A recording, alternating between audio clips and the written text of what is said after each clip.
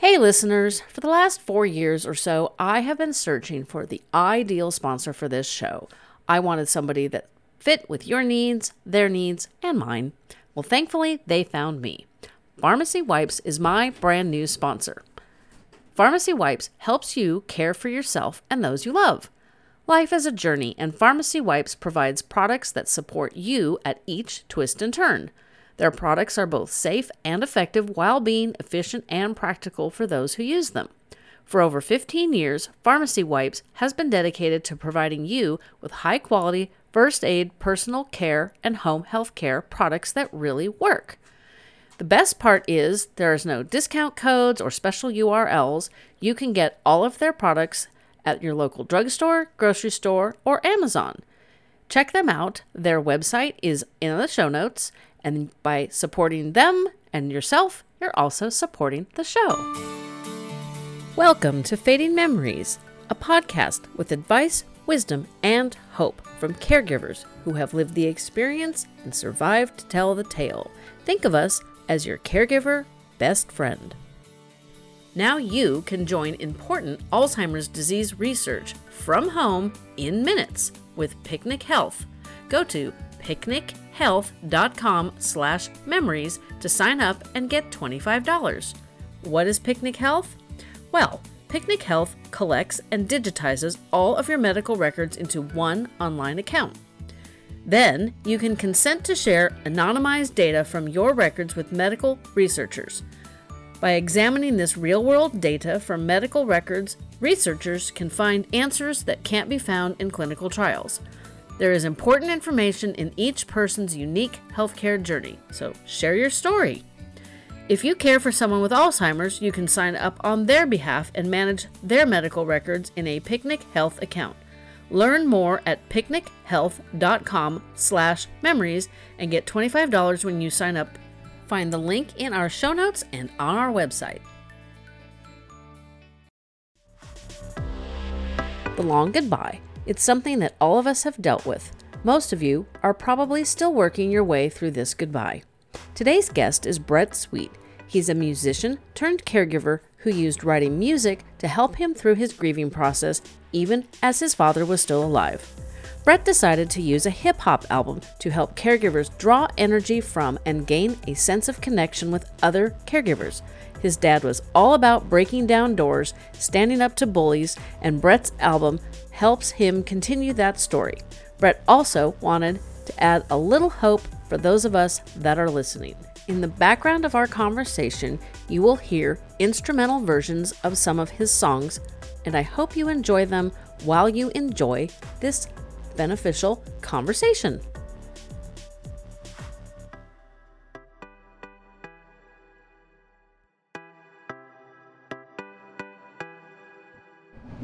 Welcome back, listeners. Today I have something a little bit different for you. I have Brett Sweet. He created an entire music album in honor of his dad. So thanks for joining me, Brett. Thank you for having me. So why don't you tell us a little bit about you and your journey with your dad and your caregiving journey, and then we'll kind of get into the album as well. Sure. So my name is Brett Sweet. I am a social entrepreneur, which means basically I'm really interested in investing and setting up business models that not only make money, but really are measured by social change. So I work in a lot of different fields and have set up a lot of models to try to push this forward. I'm an author. I've done education. I've created and invented some technology. I started my career as a musician in the hip hop industry. I've done a lot of podcasts about health and leadership and economic development. And then I'm also really interested in trying to coaching people. So this is something that's close and dear to my heart. My father was my role model, my best friend, my mentor, and the bully who set me straight when I needed to have it. And so in 2005, my father was diagnosed with Alzheimer's. And as I'm sure you know, when you're diagnosed before 80, it can be pretty aggressive. They were very clear about this with us. And there was a certain period of time that we were given before that we would no longer have my father around, who was just the center of not only my nuclear family, but this entire, my father was the youngest of 9, but he was in charge of everybody. Things, he was, the patriarch is sort of understates his position, he was sort of the King Arthur of our family.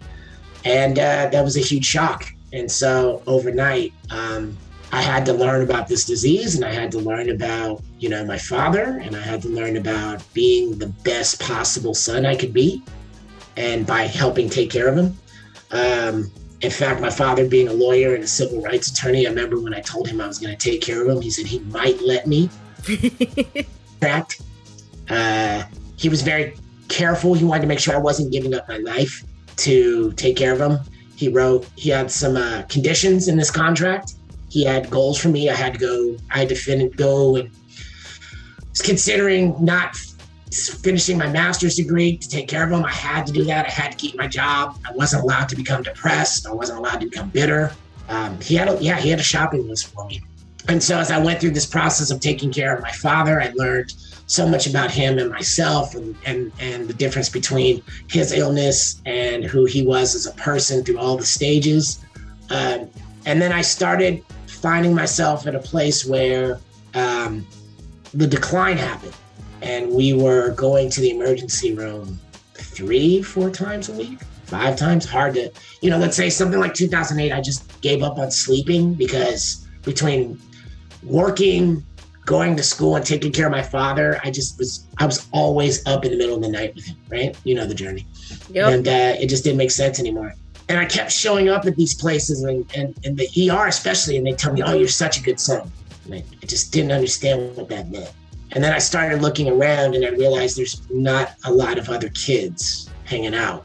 I was at the Alzheimer's home, Lakeside, which I believe is still Age Zone.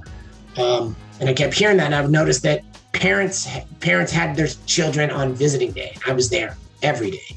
And I started to understand, generally, when I had conversations with people about what it meant to be a caregiver, they didn't understand what I was talking about. So I lost my father in 2010. It was a pretty heartbreaking for me. And as I was going through the process, my girlfriend at the time, now my wife, encouraged me to begin writing again, especially music, because that's where I was coming out of. And she wanted me to write about my father as a form of therapy. And so as I started writing about it, it started becoming descriptive about this disease and about being a caregiver. And it took a life of its own, and it moved from a therapy to sort of an instruction manual.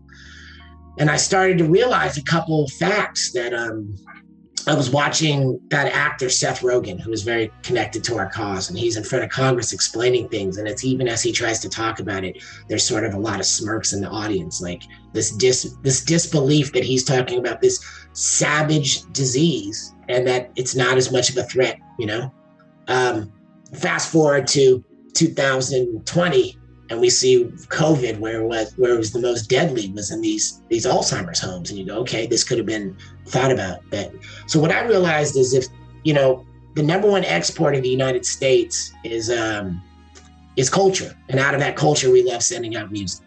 And out of that, right now, and for the last 10 years, it's been hip hop. So billion, if not $1 trillion industry. And given that I had a lot of influence in creating that industry, I thought this was an opportunity to change the topic, because I didn't want this to be one of those dirty little secrets. We used to call it being senile. Mm-hmm. We don't talk about it. We're afraid of this. People are more willing to talk about cancer, right, than they are Alzheimer's. And we're more willing to talk about COVID. We're more willing to talk about Ebola. These are scary things. But Alzheimer's, hey, let's change the subject. It's almost up there like, politics and religion or something. You don't talk about this at the dinner table. And then I realized how many Jennifers and Bretts are out there that are not finding community. And that had to change for me. So I decided to put my money where the mouth was and say, let's put an album out here, change the conversation a little bit. And then also, we're listening to rap music when we go to the gym. We're listening to it for that long drive to get your parent back to the hospital or the home. but the music that you're listening to is not reflective of the caregiver's journey. So I wanted to make a soundtrack. I wanted to give something that people could immediately draw energy from, because all of the different roles we have to be as a caregiver for this parent, and sort of not only create this sense of connection, but also help people realize that there's these skills they're developing and taking care of their parent that are going to show up in great ways in their job, in their partnerships with their spouse, and being a parent, being a mentor, all these other places, and that this is not the end of the road. This is actually the beginning. And given who my father was, he was just this tiny little handicapped man from Florida in a very dark time in America's history. And he just decided everything he did, he was about breaking the rules. He was about opening doors for people. And this was just going to be one more thing for him, that he was going to look at Alzheimer's as being the civil rights attorney he was. This is just another bully he's going to stand up to. And so I wanted to make sure that I could continue that story and add a little bit of hope to the conversation again. Yeah, we could definitely use that. It's interesting because my mom likely had early onset Alzheimer's. She wasn't formally diagnosed till she was 69, but that is because she resisted getting diagnosed. By the time she was diagnosed, she was like mid-stage, and we were all like, yeah, tell us something we didn't know. I mean, it was obvious. Her mom had vascular dementia. I also think she might have had something else. I gotta do a little bit more research on vascular dementia in the end stages, because she appeared to have more of the Alzheimer's end stages than vascular, but again, I'm not super familiar with that one, so I gotta do a little research. And my maternal great-grandmother also had, quote, senile dementia, which is what they called it back when you and I were tiny, or she died before I was born, so whatever you want to call that. Yeah. You know, a lot of the people that I talk to have taken care of a spouse, or we talk to the millennials, and I'm pretty much guessing that you and I are Gen X. I know I'm a Gen Xer, but I'm looking at you going, yeah, you got to be Gen X too. I think they rebranded us recently. I still don't understand. I do have a degrry in marketing. I still don't understand what they're trying to do, but I think we're Xennials, right? Like I thought that was the older, the super young millennials into the Gen Zers. I thought it's the young Gen Xers or the old millennials. I really do think it's a value system. I always make the joke, like, my older brothers, I have two older brothers, they're definitely Generation X, but I think we identified with different things, what was interesting, like I think they were, Nirvana. I remember listening to Nirvana for the first time and bringing it home. And for them, it was like, oh, this is a cool band. And for me, it's like, I'm glad somebody's calling out the BS, right? So I think there's idealism of difference from us. But that yes, makes sense. I'm definitely in that age group of, yes, I grew up with Transformers and G.I. Joe and Schwarzenegger one-liners and, things of that nature. So yeah, it's amazing how much has changed in such a short time around these conversations and titles and labels. It's really important. That's true. And I love being in between the boomers who are taking care of spouses, yes, or extra older parents, yes, and the millennials who are taking care of parents and maybe in some respects grandparents, because the boomers are like, I don't understand why these people are showing all of their loved ones online and it's so disrespectful, blah, blah, blah, blah. And the millennials just put it all out there. And then there's me in the middle. When I first started doing the podcast, I didn't use photos or videos of my mom because I felt like that was disrespectful. I know she would have murdered me if she had known what I did end up doing in the end. So it's kind of interesting to be in the middle to see the shift. But one of the things that massively frustrates me, like our government has been having this ridiculous debate on the social safety net for caregiving, yes, for parents and caregivers of the we don't call them elderly, the older adults. Yeah. And it's like, I have a business degree, and it's like, isn't this like basic, elementary school logic where if you want people to work, to build the economy, then you got to help them get out of the house and they can't get out of the house. If they got kids that need daycare, it costs more than their salary, or they've got an older parent they're taking care of, and we know that costs more than we make. So it's like, I don't understand why this is a debate. I'll come back to that one. I think something that you really highlighted was, you know, I remember when I was putting together the album covers, I was very intentional about making sure everything was a memory of my father, because some of the things was like, I felt like this disease had robbed us of these memories. And especially I remember on a tangent, I remember somebody was great enough to start a Wikipedia page for my father.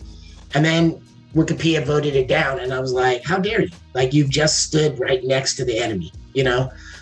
And not understanding the disease and not understanding how that could feel like a below the belt punch. But I did, you know, there was a lot of people who came to my father's memorial who said I had no idea. And, you know, and yeah, I wasn't gonna do that to my dad. I wasn't gonna send these horror story pictures, you know? Right. I was gonna send, I know exactly what you mean. Like I can send stuff before he sort of declined, but there's only a very private few of people who, you know, there might be a moment where my dad was like non-vocal, but he would kind of talk with his eyes, you know, and do the intuitive thing. And I remember when I got into business school, like, it was the first time I'd seen him really like light up. And there was like, there's this great anime that I liked called Full Metal Alchemist Brotherhood. And there was like about this kid whose spirit gets trapped in the suit of armor. And it kind of reminded me of my dad, how the body's there and you see this little person is trapped inside this. And if you give them time, they can come out to the surface and you see the personality. But then unfortunately, biology pulls them back in and then he can't talk anymore. So I think curating these memories and curating these photos, but also being mindful to not, I see why millennials share everything, because they feel like everything in the world is taking truth away from their knowledge of their parent. And so they're like, I'm not going to do that. And I think the boomer culture, I think my mom is my dad was a boomer. I think my mom was after, which was the silent generation. I know both my parents grew up during World War II and I was about to say the Great Depression, but I think we just went through one too. So, yeah. Right. But there is a sense of what happens in the home does not leave the home. You don't put all your information out there. And a lot of those values are really important, right? Because you don't want to expose everybody and traumatize everybody to what's going on. But there is some aspect of, if we don't talk about it, if we don't point it out, if we don't sort of circle it with the marker, we're not going to be able to come up with good solutions if we don't, because it's easy to complain all day. That's true. So there's so much to that. And then I think with the debate, labels are so important. So we are in a place in this country where I think sometimes people will debate something on its principle without being honest that they are a beneficiary of it, right? Mm-hmm. I think that's one of those things with the safety net, right? So people have the right to cut the safety net as long as they want to opt out of it too. And that's not the requirements we do, right? Like, people will go, oh, well, you know, why am I paying into this? Cool. If you don't think this is valuable, sign here and you don't ever have to get a Social Security payment ever in your life, right? That will fix the system, but that's not the requirement. We're allowed to wax poetically about things, right? And we see this so many times. And so I don't want to make it too much about attacking politicians, but I think it's easy to make policy that you don't actually have to feel. And it doesn't come home to you and it's not real. And it's not curious, but the people that are in Washington debating about this, you know, what does a senator make? What, like $200K? Yeah, it's not a lot. Not a lot, right? But well, I mean, it is a lot, but it's not a lot. But it's enough to pay for care. Let's start there, right? As opposed to exposed to the 99% of the constituencies that they're supposed to represent who cannot pay for that care. So you're absolutely right. I think this is a very good time for us to transform the economy, which is something I work in, and talk about concessions and things for caregivers, but also working from home and flexibility. Like, we started our conversation with, I remember when I started my career, you know, early mid-20s or something, there was always time for my coworkers, if they came in late because their kid did not want to go to daycare that day or go whatever, there was always a sense of flexibility around it. But if I said, hey, I would like to work from home today because, I was up all night with my dad in the ER, there's just no frame of reference. And so I think it's finally caught up, but now we still have another push to talk about of maybe we should be subsidizing people who are staying at home, taking care of parents and things like that. We have to look at this model a little bit differently because it's not for lack of will. It's just people really do have their back against the wall, and it's just not as simple. And we're learning that. It's just not as simple as, let's vaccinate everybody's parents and they're going to be safe. No, we still got to feed them. We still have to take them to the bathroom, remind them how to wipe. And there's this big aspect of it about dignity. They're still people. Yeah. Just think about things. There's things that you would, it's a bit of a tangent, but I remember a couple years ago, I was a larger version of myself. I was very, very overweight after taking care of my dad. My body just broke down. And I made a dedication to myself and my wife that I was going to take better care of myself. And so I wanted to start losing weight. And so I decided I was going to start jogging. And so one day, my wife and I, we said, we're just going to jog in our neighborhood. We'll go 3 blocks. We start jogging, and she's much shorter than me. And she was I had been an athlete. I've been a pretty high level martial artist. I just could not take the idea that my wife, who is much shorter than me, was just making me look like a sloth with her running. So I start running really hard to catch up with her, and I'm finally in my head, I'm like, all right, I get up there. And then I'm like, oh my God, everything hurts. Everything hurts. Oh my God. And she's like, well, slow down then. And I remember sending the message from the brain to the legs to slow down, and it wouldn't work. And what ended up happening was, and you can laugh at this, I ended up you remember that TV show, The Greatest American Hero? Oh, yes. My dad loved that show. I literally did one of those moves where I ended up flying through this lady's fence and just sliding through her yard and kind of laying against her butt, and when my wife was done laughing, she was sitting down next to me and she's telling the woman in the work, you don't have to call it. He does this, okay? But I think what was the value of it was it reminded me that I took running for granted. There was 20 years I didn't run. I didn't warm up, and then I just assumed. I just knew. I was just so entitled that on the drop of a dime, I can just jog. And I think those are the kind of memories that we should input in people's brains to say, I want you to think about all the things that you do every day that you take for granted, that if it was taken away from you, how would you feel, right? How would you interact? How would you look? And that's kind of with our parents, and even I'm still a caregiver for my mom who lives with me, and my wife and my mother-in-law. And she doesn't have Alzheimer's, but she's in a wheelchair. It's very hard for her to walk and do things. And just trying to talk to her about certain stuff she doesn't want to admit that she can't make meals for herself. And she's certainly, right? And she's certainly not okay with her child that she created from her own flesh and blood, always trying to cook for her. She's not going to do that, right? And so there is a balance there with that dignity. That's part of the conversation that I've been working to change, is this mindset that we have to be able to be 100% independent from right this second to the day we draw our last breath. And that's not, that's not necessarily reality. And I kind of tie it into, you're 85 years old, you've been retired for a while. Why the hell do you want to live, excuse me, in a single family home that you got to worry about maintenance of the home, the exterior, maintaining the cleanliness of the inside. You got to cook for yourself. You got to clean. Why the hell you want to do all that? You've worked hard for 85 years, raised families, worked, created jobs, whatever you've done. I mean, we've all done stuff. Yep. It's okay to say, I'm going to go move into an independent living community where somebody else is worried about the building and the yard and the cooking, and I can get up and decide to do whatever the hell I want to do. I want to go watch. All the things that are good for me are readily available. Yeah. If I get up at this time, I can go and do the stretching class. If I get up and do this time, we can watch a movie together.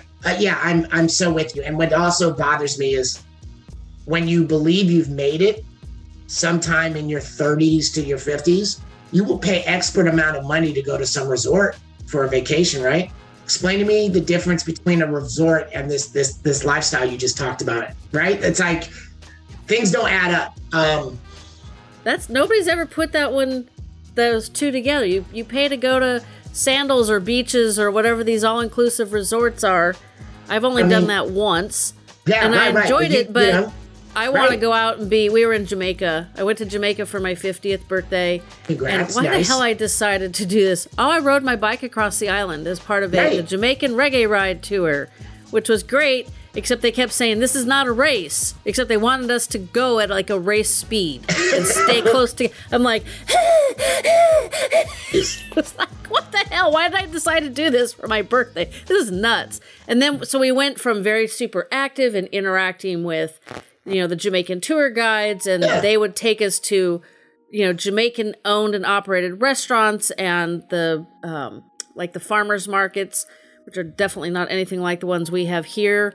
And just just being part of their culture to then being part of this.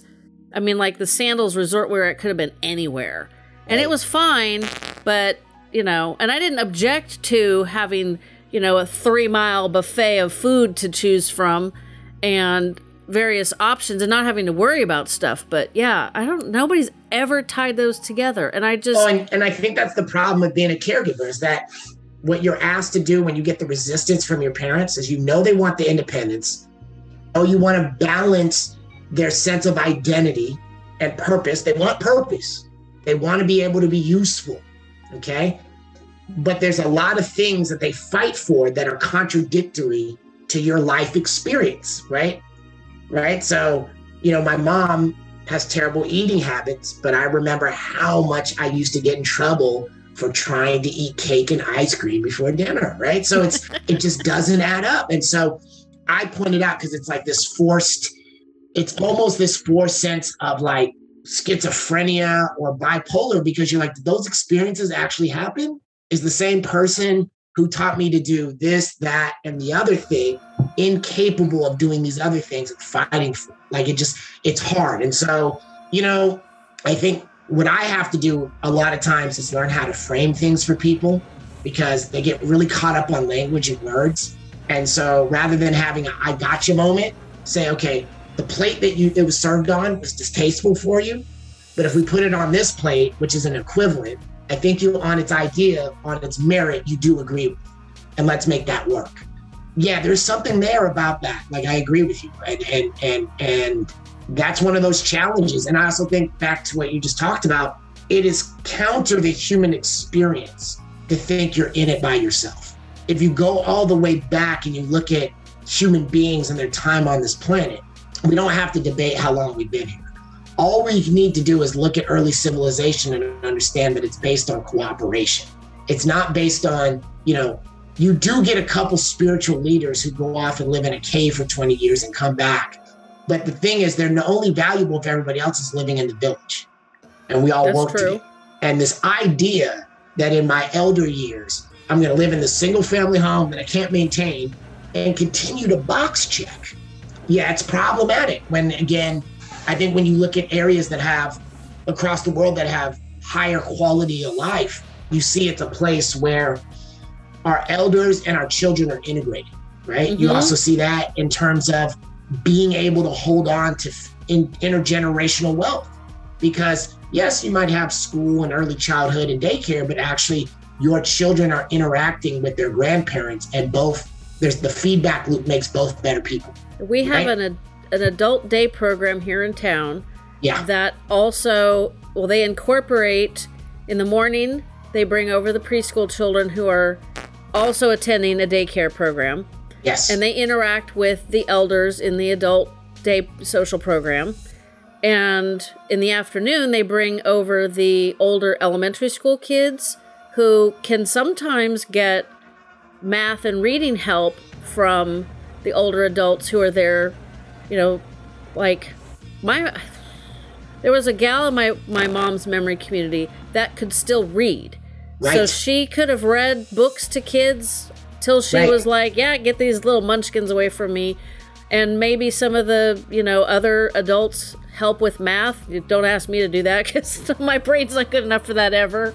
But when I talked to their director about their program, the one thing that was super obvious is obviously the older adults are getting a benefit of interacting with the children, and the children are benefiting from interacting with, adoptive grandparents. And the one chunk in there that wasn't present that was also benefiting was the parent caregiver person. So like if I was bringing my kids there and my mom there, I was benefiting from the benefits they were getting. And it was just eye-opening. And I really wish there were more programs like that. The other one in town that's really popular is attached to the Catholic Church. So a lot of the people that have their loved ones there do it because they can have Mass and communion and the rituals of their religion that are very comforting to them. I still think they should incorporate the children. You could do that with the religious benefits as well. And then, wow, you might be getting even more benefits. I don't know. But yeah, I have been saying for years that true patriotism is taking care of each other. You take care of yourself, you take care of your immediate family, your neighbors, your friends, your community, and it just keeps rippling out. I mean, this is a very large, geographically large state that you and I are in. We're in California. My listeners know that. But, the United States is a huge place, and we need these ripples to keep rippling out and taking care of each other, because I think there's a lot of people that feel forgotten, left behind, and I know caregivers feel that way because the system is not set up to help. I follow. And it's just recent, right? It's just recent that even there was it needs to get better. But I remember a couple presidents ago when even all those expenses, right, that you would spend, like there was just no tax. There was no tax refund or anything for caregiver expenses. You were on your own. You're coming out of pocket, or just the idea that you're supposed to spend down all the wealth that your parents or the parents before them earned to take care of them. It was just ridiculous. It just felt like a property grab. So we're getting better, but you hit the nail on the head. And I don't know, that's just the way I was raised. I've never heard it, thank you, because I've never heard it framed that way as patriotism. But the way I was raised was you are supposed to take care of your family and your neighbors, and they're supposed to take care of you. And that the purpose is as you go up the ladders to throw your hand down and bring people with you. It is not, and I'm really not a big fan of this, and I don't want to blame social media. I just think that it's aggravated the wound. And I am not a big fan of scoring points off the next person who's drowning clearly and being like, oh, see, that's why you're there. No, that's not okay. We should all, even if I don't like the way you talk to me, look at me or whatever, I don't really need that. I think that if there's opportunities for us all to transform each other for the better, some is going to be easier than the others, but we should try as best as possible to take care of each other. That's actually what makes this place great. Oh, totally. I don't know if you've read. I read a research article somewhat recently that said there are serious cognitive benefits to having conversations, not arguments, conversations with people who feel and believe differently than we do. Yes. And perfect example, our best friends are Catholic. I am not. And they are pro-life. I am pro-options. That does not make me pro-abortion. I think there's... I didn't even know that was an option. Thank you. I'm writing that down. I did not know that I did not know that there was pro-options. See, that's what I mean. I didn't know that. That's a perfect example. I didn't know that there were third chose. Well, it's like, I'm not pro-abortion, but there's, I think there's times and places for those, but let's try to fix it so, economically, healthcare, all those things are taken care of so that people don't feel they need to make that choice as often. Yes. But there's other reasons for it. But we've had, I think there was several years ago, there was an execution, and I used to be, back in my younger years, very pro capital punishment. I think you kill somebody, it's okay for the state to kill you. Right. And that, just made perfectly good sense. And then I remember there was an execution, and I was like, I didn't even heard of this guy. So I looked it up and I'm like, God, this guy killed somebody like 30 years ago. I was like a young teenager, like in not preschool, but I was going to say middle school. And I'm like, this is ridiculous. Like, no, this is not a deterrent for other people because I don't even know anything about this. So you hit the nail on the head. Yeah, I've shifted my beliefs. It's because we believe we believe that there's these outcomes, right? And I think you and I kind of work in these fields where you have to prove it, right? The money comes in and, hey, I did this, this, and this, right? And I think what happens a lot of times with our neighbors, everybody's convinced to do team us versus them, right? It's kind of why I stopped, and I think you would understand this as a Bay Area person, why I stopped watching football, because I just watch people being willing to kill each other over two teams who don't invest in the ecosystem. And then when I go to other areas, they don't have those problems. I don't see my New York relatives willing to kill each other over a game, right? They understand that New York's in the Super Bowl. So when you grow that idea of team us versus team them, it's very dangerous. Then there's the next one, which is, and this just goes back to what we were talking about, is you believe it works this way. Do you have the data over time, longitudinally, to prove it? So can you show me that if we kill people go, you know what, I was thinking about killing that guy today, but then I thought about capital punishment, and I'm going to put the gun away right now. Yeah, no, but unfortunately, we just don't have it, right? Yeah, we're just not quite that evolved. We're just not, it just doesn't work that way. And also, there's also research that shows other things that happen, right? Like when you see enough death happen around you, you start accepting death. Maybe you get more likely to do that. We got to be very careful about that stuff. So you bring up such amazing points. And I think it just goes down to on a basic level, like so many statements are made and we just don't have the ability right now, but we could with technology to follow those statements all the way through and see if this, then that, and then make our behavior match to it, right? Because any given day on an interaction, that's why people are so angry. Mm-hmm. Instinctually, intuitively, we know when we're not being told the full truth, but you don't have a feedback loop to challenge some of these basic kind of things, right? If I go to the carpool lane and I look around, 99% of the people in the carpool lane have nobody in the car and no CHP is pulling them over, but you see the sign every day, you're being lied to, right? Like, and it just grows, right? It just grows from there, right? Like, and so then people go off the deep end because they feel misrepresented. Why should I pay those taxes for those things? Why should I do this? So you're right. I think back to what you're talking about. We are so encouraged to go, I'm team Brett, you're team Jennifer, let's not talk. But actually your brain grows and does so much better when you talk to somebody and go, at the beginning of the conversation, I thought that mushrooms were pretty nasty. My dad used to make me eat them as a child, and because he couldn't cook, I have bad memories of mushrooms. But now, after I've seen all this research about how mushrooms can, fight cancer in your body, and I finally have a wife who can actually cook them well, I'm willing to try mushrooms. There's something about that, it's not about backing down, it's about writing new subroutines with new data, and your brain loves that. That's a good way of putting it. There's a PhD, what's her name? Rhonda Patrick. And she was talking about fighting depression. Men in 40, they get it a lot. This can be one of the roads to Alzheimer's. But she's talking about finding something that you can go from a beginner skill to an intermediate skill tends to be one of the biggest factors of fighting depression, aside from diet and exercise, right? So finding something, picking up something, that's why I think we like hobbies, right? But being okay with going like, I'm going to start surfing today because I suck at it.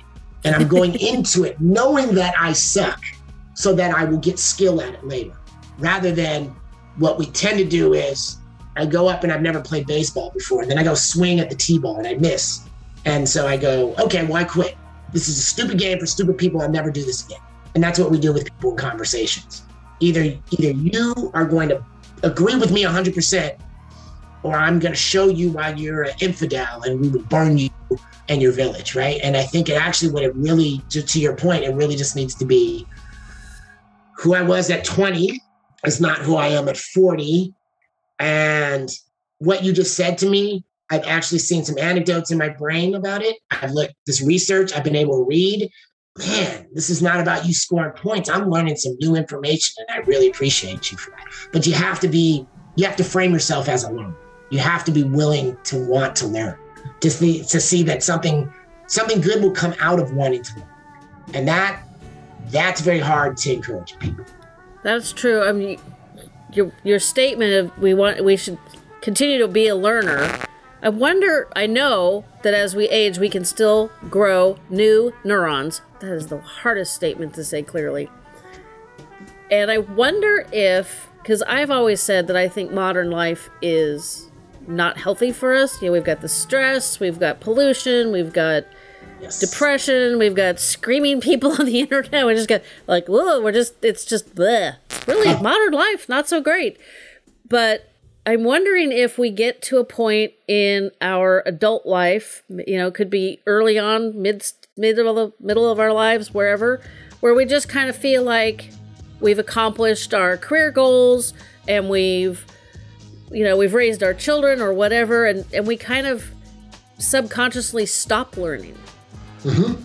Because my pandemic hobby was, and I'm still doing it, is making greeting cards. And we were my Lord, we have so many keepsake containers that I was trying to go through them and like, okay, I know I have whittled them down a lot. And then my dad died, so I got more of his stuff. And then, you know, it's like a never-ending spigot of family memories that don't have a lot of context because of Alzheimer's. But I was going through them, and I was looking at this one card, and my husband was like, oh, that's one of the first cards you made me. And I'm like, wow, I've really come a long way. And it's like, I really enjoy learning new techniques on making greeting cards. You know, this is not earth-shattering, you know, going to change the world. You know, might make somebody smile for a few minutes, and maybe a few minutes when they pick up the card again. But, you know, I've learned a ton in just over a year on card making techniques, and so that can't possibly not be good for my brain. That didn't sound like very good grammar. But you never know when that skill gets pulled into something else. You never know. You may find yourself in 18 months working at some digital greeting card company, right? You never know when that same technology has helped to make the new information packet that goes inside of a Tesla or something. Like, you know what I mean? Like, there's these skills that we pick up, and that's something I learned from returning to my martial arts practice, was realizing that there's skills that you pick up that are applicable in so many other places. And that's why so much of the lore of martial arts happens around people who are monks or priests, because there's some time about reflection and meditation or prayer, and then being in that moment and being with the flow and understanding, you know, the difference between being a great swordsman and making a really good cup of coffee, not that different, right? Because it's really about present and it's about process. And you see that in so many places. And I think that's one of the journeys I had to learn, was like, you know, at one point I was a manager for hip hop artists, you know, and they're like young rock stars, right? And I have to use my charisma, my willpower, and my physicality to make sure they go to bed on time and they get up and they pack their bags and don't spend too much money. And then you wake up one day and you're using those same skills to plan doctor's appointments, to make sure that this nurse comes over at this time, to plan the injections. Now, don't get me wrong. I was terrible at all this when it first started. Man, God bless him. I mean, my dad was so patient with me. I just could not figure out how to do an injection. I kept missing the vein. Then I got to a point where I just realized I have to take him to the doctor because they have a clinic and they'll do it for me, right? But there's other things that I got masterful, because some skill that I told myself, well, you'll never put that on your LinkedIn, that's not useful. It showed up in so many other ways. And so who knows where. I'd be curious that if we talked again in 20 years, what that greeting card shows up as, right? That's true. I mean, 20 years from now is almost a scary age number, except for the fact that my paternal grandmother lived to be 103. So yeah. I have that marker to aim for easily. Yeah, you never know where it's going to go. I mean, I'm counting on that. I mean, I make the joke that in my generation, back to the Gen X thing, when I was leaving high school, I used to spend a lot of time on this artifact called America Online. And that's what got me into tech, right? So the fact that I spent 2 years doing work right here with this, there's so many other people whose brains were not prepared to work from home, even though they wanted to work from home. Whereas me, I'm like, I grew up on it. What are you talking about? This is easy to me. So again, I'd be curious to see where these greeting cards show up later, right? Like the other perfect example is the famous, I don't know if you ever saw that famous speech that Steve Jobs gave at Stanford. People always throw it around in tech all the time.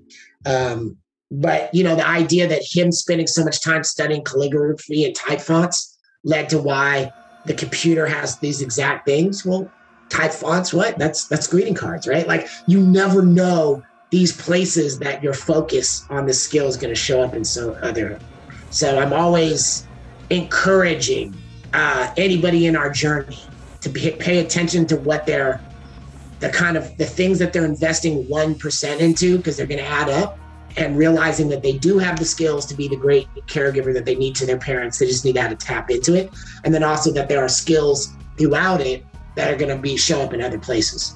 Makes sense, especially for the younger caregivers.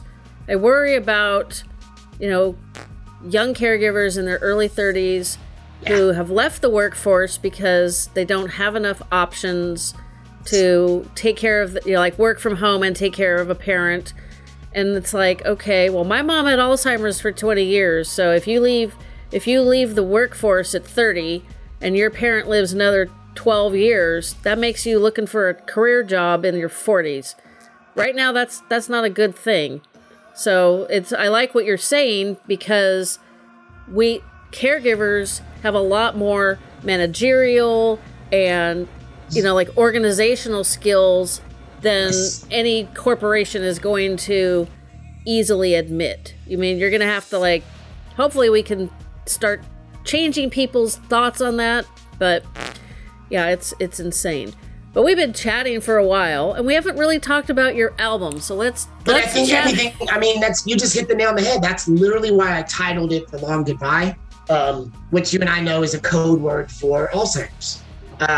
For me, it was a double entendre because I quit my music career to take care of my father.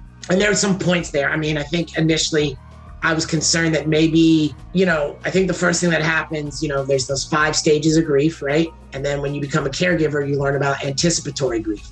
So you begin to grieve a parent who has not passed away, but is clearly not here anymore. So you blame yourself, right? And somehow in my mind, if I had, instead of spending time learning how to be one of the best rappers in the world, if I'd spent all this time, I would be a scientist right now, like my brother, and I would have cured the disease, right? The nonsense. Instead, I had to go through a different journey and kind of talk myself through it and say, you know what? If you get up in the morning at 5 and leave San Francisco and drive over to pick up your father from the Alzheimer's home at 8 and get him to an appointment at 9 and you're late 3 times in a row, the reality of the situation is you have a drinking problem. That's just it. You have a drinking problem. That's why you're categorically late. If this is important to you, you will change your life and you will show up for this. And that's fundamentally what I did in a lot of ways. I remember buying this giant cabinet, sort of like IKEA set where I had all my suits in it and it had this big mirror. And I would just sit there and look in the mirror for hours and make sure I knew when I was lying to myself, my facial expressions. Because it was so easy to go, check the box. I'm being a good son. I'm being a caregiver. Do you have the data to prove it? And so back to what you're talking about, that long goodbye can mean so many things. If somebody's going to leave a career, not every, when I started being a caregiver, I didn't have a partner. I didn't have, I hadn't met my girlfriend yet. So I was doing this all by myself. My older brothers were in different states. I was just trying, and I had 2 sick parents with 2 very different illnesses on 2 different sides of a bridge, right? And if not for maybe the efforts of, my younger siblings, shout out Ann and Eric, I probably would have ground myself. I probably would have unintentionally killed or hurt myself trying to take care of my parent because I fundamentally was not taking care of the basic physiology, like eating, and drinking water and stretching. And, I smoke cigarettes and all these things that are just, it's not helping the cause. So getting past a lot of that, I wanted to be able to hand something to somebody at any stage of the caregiving journey and say, I'm here with you, I'm present with you, and I want to let you know that you're not alone. And there's a bunch of us who are going to walk aside with you, and they're also waiting for you on the other side of that waterfall. And we don't have to talk about where that waterfall is, okay? We don't need to think about the day that your parent dies. But I cannot let you go on this journey and believe the mythology, which I believe is Alzheimer's doing, that you are alone. Because I think we've all felt that as caregivers, that we're the only people dealing with this on the planet. I remember when I went to 3 different support group meetings. I went to one in Arizona because, I had to go to one, and it was helpful, but I was also like, wow, I am so young compared to the people in this room. That's how I felt. I felt at mine. I was the youngest caregiver because most of them were spouses. Yeah. And then the other people my age were there supporting their parent who was taking care of a spouse. And I was also the person whose loved one had Alzheimer's the longest. So I'm like, I win. I win the booby prize. Right. You're like, wow, okay, I get the steak knives, right? Yeah. Then, it's like, this is, I picked the wrong door. Right. Behind number 3. Yeah. I went to one in Oakland at Kaiser, and that's when it was informative. Let me start there. It was informative. I learned that Alzheimer's was a plaque. I learned all these things. But I also was the only male in the room. I was single. I was early mid-career. And so as helpful as it was with data, it was so isolating. And then I went to my first, I think it was out like some other one I couldn't, because it clogs, it all kind of crowds together after a while in your brain. It was like the Young Professionals of Color Alzheimer's Support Group. And I remember me sitting down and I was just like crying like a child and shaking when I'd hear people talk, because I was like, I literally thought that I was the only one dealing with this. Like, I'm not happy that you're dealing with this, but I'm actually so relieved, because so much, like hearing somebody struggling to figure out how to wash their parent, or figuring out how to get off time from work, or wow, and then I remember somebody I met there was like, yeah, you can always tell, because you can always tell, like a caregiver is always very present. They're always on top of it. They're always controlling, but they're always one word away from crying. You can see it right in their eyes. You can see them across in a room. They're always got that water eyes. Yep. They got me into watching this show called The Wire, and they were talking about, I don't know if you ever saw it. It's a cop show, but they were talking about soft eyes and how it changes your perception, how you have to start leaning into your intuition a little bit more. You don't always have the ability to go to your parent and say, what's wrong with your leg? You got to kind of feel your way through it and figure it out and kind of reverse engineer, and then talk to the doctor. Well, I think I see something going on in the veins. And then when they walk, they limp, but this. So I'm thinking it's these 3 things. Can you test for it? Oh, door number 2. I was right, And so a lot of that, I was trying to, with the long goodbye, do 2 things: explain why I had walked away from rap without an explanation, and why, and I don't say I'd come back, but I wanted to give a journey to my fans of what was more important. And the other side is I wanted to give an instruction manual for any caregiver at any time, even if you don't like the lyrics. At a certain point, the music and the production is high level. My wife made 99% of the music. She's an incredible composer. But you should be able to just even put on the instrumentals and run 3 miles and feel like you're, because again, anybody who's new to this, cardio eats Alzheimer's plaques for lunch. Cardio loves to beat up on Alzheimer's. Yay me. I don't run, but I'm a cyclist and a Peloton. Yeah, no, you get it. Yeah. I'm one of them crazy Peloton people. Thank you for reminding me I need to get back on my bike. But yeah, I think, and you feel it and you know it. And the grief lives in your lungs. And when one of the healthiest things you can do is when you start sweating and doing something that makes you breathe, hopefully you're doing it outside with a mask on, right? But when you're doing that and you feel it cleanse yourself, you can process things a lot better. So I wanted to try to give these moments, but also capture lyrically and conceptually some of these decisions that were made. The first song was called Diagnosis, and it's almost an infomercial of where we're at with this disease and the rates. And I wanted to capture the idea of what it feels like to get this diagnosis. I remember distinctly it happened on my birthday, and on the moment they gave my dad a mental check, and when he didn't pass, they took his license. Right? And so it was like we had to leave his car, take him home, and then go back and get the car. No one tells you that. There's no blog out there that says be prepared. Yeah. Be prepared. If this test doesn't go the way you think, your whole day and week and month is going to change with your parent. And how did that affect him at that time?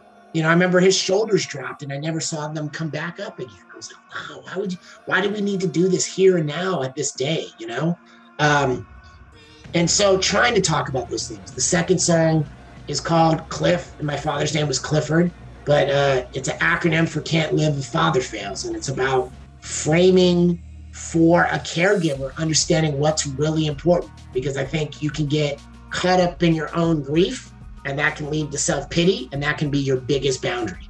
But if you really are in touch, I'm lucky, by the way. I had a fantastic father.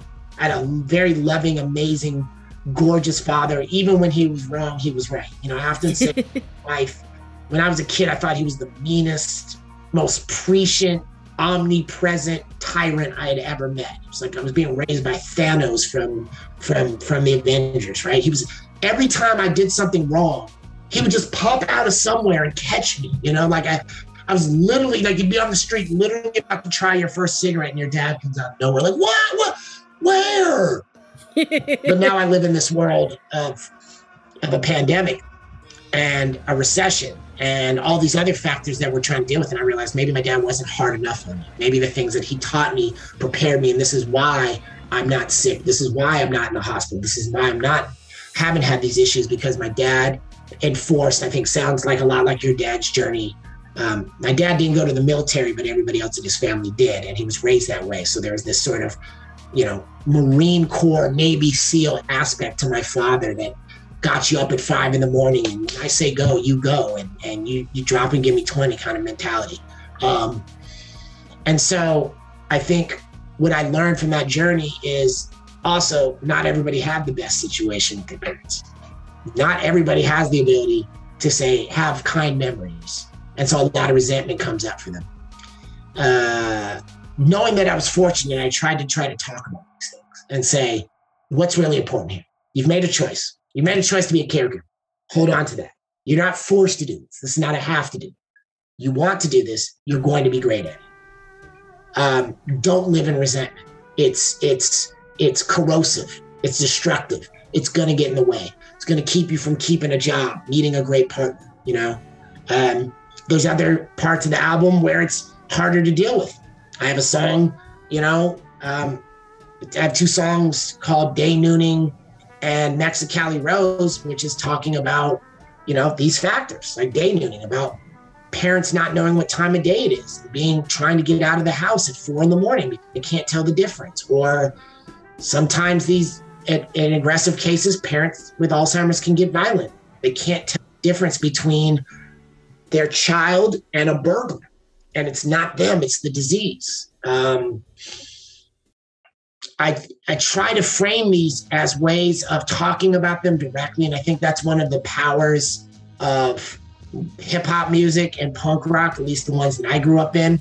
There was some redeeming qualities and power to it, but there's this idea that we could talk about the dark times and turn them into good times without putting anyone down. And that's what I really tried to capture and say, there's some of these aspects. And I think the biggest highlight to me also is one of the songs at the end of the album is called Quality of Life. And it's about evaluating what I wanted to do for my life now that I'd lost my father, that he asked me in the beginning, you need to promise me that you're going to have a good life after this is over. You cannot let this make you sick. And once I realized my ability to start doing that, to, meet the person of my dreams who became my wife, to travel, to go and be able to live in another country, to get a master's degree, to build amazing businesses that employ people and do great things. All of those superpowers came from my journey as a caregiver. But you have to hold that as the goal. You have to remind people that that's got to be the goal at the end of this, is that you should come out of this with a sense of, when it's your time, what is it going to feel like, right?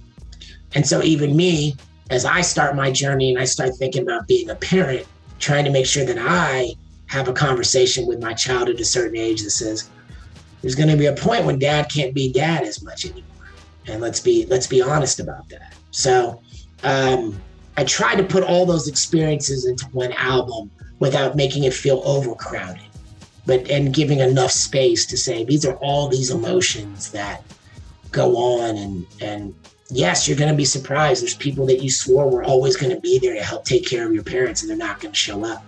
And you can't let that eat you alive. And then you're also going to find strengths within you and your family that you never knew was there. And you can't also be surprised by that either. And that is this journey that we have together that I call The Long Goodbye. Awesome. Now, where can people find your album so that they can benefit and listen and enjoy? So the first single came out October 25th. It is called Fog on the Bridge, and you can find it on all your streaming platforms as well as purchasing. And Fog on the Bridge is literally inspired by getting calls at 4 a.m. and being told that I need to go see my father and take him to the ER, and somehow being able to get over the bridge. And you know what I can tell by your nod, you know what I'm talking about. Well, we're talking about the Golden Gate Bridge. Right. Or the Bay Bridge, right? Just being able to somehow get from San Francisco to Oakland in 10 minutes. And not necessarily because of speeding, but because, there's nobody on the bridge in the middle of the night. But the idea, there's nothing but fog and you in the car. But the idea is how focused you can be when you are called to duty and that parent needs you. And then can you apply that to the other aspects of your life? And at that time, I was taking care of my dad. I was starting my practice into Tai Chi, and I started to notice the same movements of Tai Chi felt like how the car and the fog would move on the bridge. And I was like, if you could be just that effective every day, imagine it, without draining your kidneys and being adrenalized and in panic mode. So the full album comes out December 4th. You can find it on Spotify. If you're an Apple Music person, you'll find it there too. Deezer, YouTube Music, all your normal platforms. If you go to TLGB album, thelonggoodbyealbum.com, you can find the album there and download it. And then also on December 4th, I am partnering with the Alzheimer's Services of the East Bay, and proceeds of this album will be going to them and their daycare programs. As the album grows, I hope to expand it to give to all Alzheimer causes. There's many people who don't know about respite programs or the day programs you were suggesting. They don't know that these are resources. So I'm trying to partner with my local day program because they need the help. These great programs you were talking about earlier about bringing kids in, about doing mass, they have to be paid for, believe it or not. And so that's why I'm doing this. I'm fine. I'm good in that. I don't need to make money off rap music. I've done really well for myself. But these Alzheimer's services need it. And more than anything, awareness needs to be put out there. And so that's what it is. So I'll definitely make sure I get you the link if you want to post it up when this podcast comes out. I definitely will do that. I appreciate it. I've talked to lots of caregivers who've written books, or some have made apps. You were the first one that's written an album. And more to come. There's a couple movies out there that are great. The subjects are hard, but they're accurate. The more we work on it, the more we can do it. And then I think the last thing I would say to caregivers is, back to my quality of life statement, who's taking care of the caregiver? Yeah. Are you eating? And if you really, are you eating and exercising in a way that's going to prevent this disease? It's possible. That's one of the things I learned. That's the thing that they tell you is hospitals will never say your father is going to die this week. Instead, what they'll say, right? They have cute language. You should really spend as much time as possible and make it a quality of life conversation. That's their way of telling you your dad's going to die in a couple of days. Been there. But I also learned during those combos, rosemary, turmeric, anti-inflammatories, right? You know where I'm going with this. Champagne, surprisingly, cardio. Think about all the things that can change your DNA today that better your defense against Alzheimer's. And who knows? maybe in 20 years, there's a gene therapy or a vaccine for Alzheimer's as well. But we're going to win this battle. I'm convinced. I'm a very good strategist. My wife has gotten me out of being vengeful, but there's one vengeance I'm not letting go of is Alzheimer's. There's a big thing the kids are doing called cancel culture. I want to cancel. Yep, me too. I keep telling people. And I'm not going to lose. So that's where I'm really interested in every strategy we can employ. So I appreciate you having me. Well, thank you very much. And I hope everybody goes and gives the album a listen. It only took 211 episodes to actually get an album inspired by Alzheimer's. Who'd have thought? I hope you enjoyed what little bit you could hear in the background. I am not a super hip-hop fan, and I did enjoy most of the album, so definitely give it a look and a listen. In the show notes, you will find a video from Fog on the Bridge, the song that we were just discussing. If your podcast player does not show you the actual video, click on the link. It should take you to our website where you can watch it. Having been from the San Francisco Bay Area for my entire life until 3 months ago this week, I am super familiar with the Golden Gate Bridge and everything that Brett was describing. Coming up next week is an episode titled My Name is Sharon, A Love Story. It's a book about a guy's mom who also battled Alzheimer's. Shock. It is a different type of story than Brett's, but also similar, and I think you're going to enjoy that one just as much. And as always, there's great information to learn.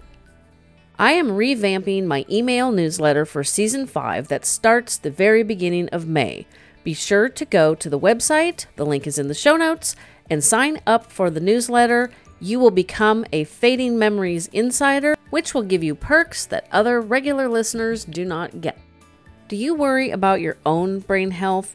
Are you concerned that cognitive decline is just inevitable in your future? We all know we need to eat right, sleep, exercise, minimize stress, all of that. Did you also know that there are 17 nutrients that our brains are generally lacking even if we have the healthiest diet possible?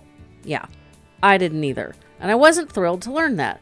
But ever since I started taking NeuroReserve's Relevate, I had a miraculous discovery. My sugar cravings plummeted. We all know that sugar is toxic for the brain, so this was totally worth maintaining taking NeuroReserves, and I want to give you the opportunity to give them a try as well. Use my special link that you can find at the bottom of the show notes or on our website for 15% off one bottle or a subscription of NeuroReserve. You're not going to get a better deal anywhere else. Trust me, your brain is worth a few extra dollars a month.